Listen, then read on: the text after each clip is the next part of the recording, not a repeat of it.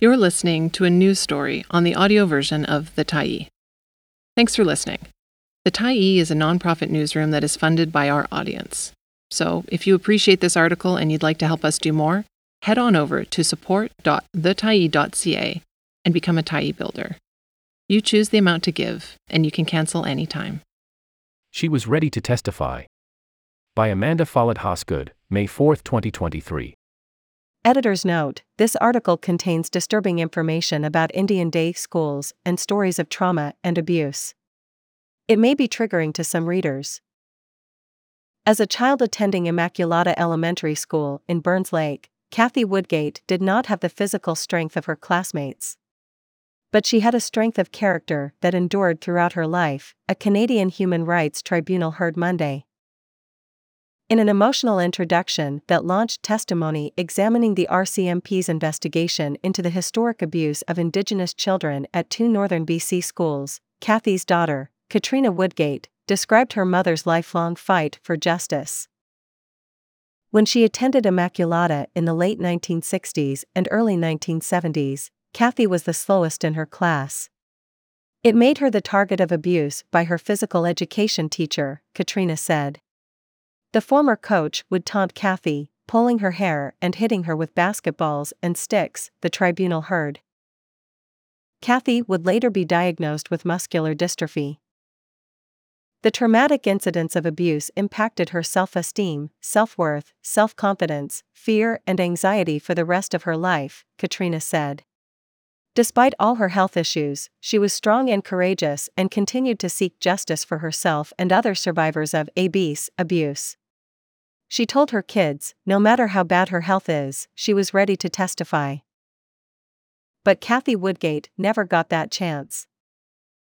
In September 2021, the degenerative muscle disorder took her life before she was able to share her story with the tribunal examining the RCMP's investigation into the former coach, whose identity is now protected by a confidentiality order and anonymized as AB.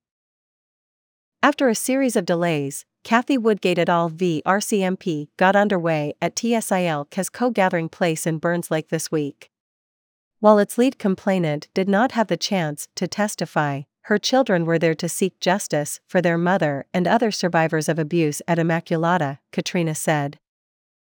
It was in 2016 that 6 members of the Lake Babine Nation brought allegations of an improper and incomplete RCMP investigation into alleged abuses at Immaculata and Prince George College to the Canadian Human Rights Commission. The commission investigated and referred the complaint to the tribunal for inquiry in 2020. Although hearings were initially scheduled to begin January 2022, they were delayed by a series of motions, including AB's request for anonymity. Over the last 2 years, 3 of 6 complainants and 1 witness have died. As the hearing got underway Monday, lawyer Karen Belhumer recognized the complainants who never got the chance to tell their stories, Kathy Woodgate, and Tom and Emma Williams. These 3 First Nations women were complainants that wished to be heard on the case that we're about to commence, Belhumer said in her opening statement. They courageously told their stories of abuse and put their effort into raising before the tribunal the issue of discrimination in police investigations. The tribunal heard Monday that one of AB's accusers took her story to the RCMP in July 2012. According to Whitney Dunn, a lawyer with Canada's Department of Justice who is representing the RCMP, 3 police officers conducted an 18-month investigation, which included interviewing 37 people. They heard stories of abuse, Dunn said in his opening statement. They heard that students were strapped, hit, called names, and punished for speaking their native carrier language. But the officers ultimately concluded that there weren't sufficient grounds to recommend charges to Crown prosecutors. That the investigation did not end with the conclusion that perhaps the complainants would wish does not mean that there was discrimination under the Canadian Human Rights Act, Dunn said. But the complainants allege they were discriminated against and denied access to police services based on their ethnicity, contrary to the Canadian Human Rights Act. They say investigating officers didn't take into account, or provide accommodations for, the long-standing fear and mistrust of the RCMP in Indigenous communities, which made witnesses hesitant to come forward. Bilhumer called the case but one example of the ongoing inequality that many Indigenous communities experience in accessing justice, adding that it reveals the systemic nature of discrimination within policing. Instead, the day school survivors turned to a journalist, she said. Laura Robinson's article in the Georgia Straight, published in September 2012, outlined the alleged abuse members of Lake Babine Nation and Tsil Casco, or the Burns Lake Band, say they experienced while attending Immaculata and Prince George College. AB vehemently denied the allegations and filed a defamation suit against Robinson, which he later withdrew. The allegations have never been tested in court. Police officers would turn the complainant's relationship with Robinson against them, Bilhumer said, by suggesting that their stories of abuse had been planted through their conversations with the journalist. She called the suggestion dehumanizing.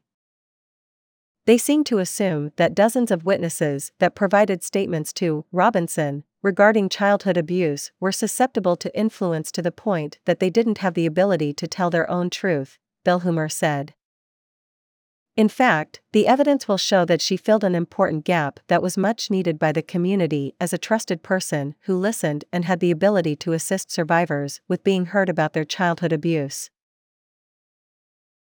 There's going to be some wounds opened up, trauma. Local First Nations leaders, including Tsil Casco First Nation Chief Wesley Sam, Lake Babine Nation Chief Murphy Abraham and Ronnie Alec, a hereditary chief with the Lake Babine Nation, opened the hearings. Chief Abraham described his own experience of physical, mental and verbal abuse while attending schools in Burns Lake, and the trauma that led him to drugs and alcohol. It's taken me many years to get to the place where I'm at today, he said. Growing up going to these schools, I thought it was natural to be abused on a daily basis. I thought it was something that everyone grew up with. I know there's going to be some wounds opened up, trauma. The smell of burning sage wafted down the halls of Tsil Casco gathering place as counselors with the Indian Residential School Survivors Society prepared to support the witnesses who will testify this week and next in Burns Lake. The hearings continue online from May 22 to June 1 and June 12 to 22. The first to testify was Dorothy Williams, a Lake Babine Nation member and named complainant in the case. She clutched a teddy bear and framed photographs of her sister, Emma Williams, who died in December 2021 before she was able to testify. Her sister, Mary West, sat next to her for support.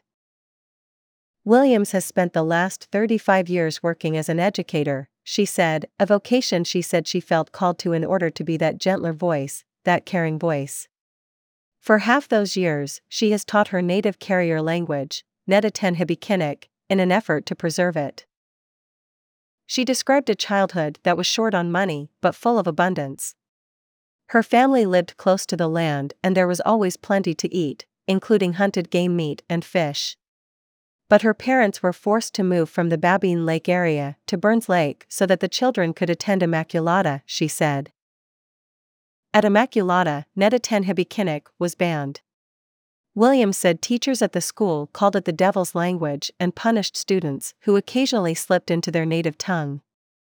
The punishment included forcing them to eat soap. To this day, the smell of sunlight soap scares me, she said. She described a childhood filled with fear. She said AB and the sisters at Immaculata would beat the students or grab them forcibly by the hair, ears or arms and drag them from the classroom for things like speaking their language, getting something wrong or not moving fast enough. At times they were beaten, she said, for no apparent reason at all. I don't understand why we were beaten to a pulp, beaten so hard that we could hardly move, she said. Education does not have to hurt. Williams attended Immaculata from ages 5 to 9. At about age 7 or 8, she had AB as a physical education teacher. It was her gym shorts, always hand-me-downs or purchased from the thrift store and routinely too big or too small, that made her a target of abuse, she said. She said AB would hit her with a basketball, targeting her head or upper body. If the force of the blow didn't knock her down, he would try again, the tribunal heard. I learned not to participate because I was so afraid I would do something wrong and he would punch me again, she said. He called us vulgar names and said vulgar things. When you are constantly told you are stupid, you constantly think that. To this day, I cannot figure out what we did that was so bad. Witnesses who spoke early this week talked about the boiler room at Immaculata, a place dreaded by the children. Located in the basement, it was noisy. But the sounds of the furnace didn't drown out the screams of children who were taken there by AB and the sisters, the tribunal heard. As she described her own memories of the boiler room, Williams paused. The screams I would hear and the cries would come from when AB took the kids to the boiler room, she said. The sisters would force children to kneel, she said, and hold their hands out, prying them open if necessary. I was crying. I was going to be strapped. Tears were streaming down my face. It hurt so much. She remembered Emma being dragged to the boiler room. Her sister would later tell her that her hands had been tied above her head and she could feel the abuser's hands all over her body, Williams said. All she felt was pain. It was Emma who, in 2012, told Williams about Laura Robinson. She suggested her sister also share her story with the journalist. I asked her, did you trust her? Did you feel safe with her? Emma said, yes, Williams recalled. In addition to providing a statement to Robinson, Williams would go on to write a letter about the abuses to the Assembly of First Nations in 2016 and provide an interview to the Canadian Human Rights Commission in 2019. But she confirmed, in response to a question by Jonathan Bugeaud, lawyer for the Canadian Human Rights Commission, that she was never approached by RCMP to provide a statement during their investigation into AB. She suggested the force could do more to support Indigenous communities by improving their communication with victims. Just being a listening ear, she said. Just listen to us. Just say, we hear you. We understand what you went through as a child. She said AB should provide a public apology. According to a statement of particulars, the complainants also seek an order that RCMP divest its abuse investigation services in Indigenous communities, replacing it with an independent investigative team in keeping with the Declaration on the Rights of Indigenous Peoples Act. The program would be implemented by Indigenous communities and funded by diverting funds from the RCMP's Investigation Services branch, the statement says. The hearing is chaired by Canadian Human Rights Tribunal member Colleen Harrington, who will decide based on evidence presented whether the RCMP discriminated when it investigated the historic abuses. The hearings continued Tuesday and Wednesday with testimony from complainant Richard Perry and journalist Laura Robinson. Thanks for stopping by the Tyee today. Anytime you're in the mood to listen to important stories written well, we'll be here. And if you'd like to keep independent media going strong, head over to thetyee.ca and click on the Support Us button to pitch in. Finally, big thank you to all of our Tyee builders who made this story possible.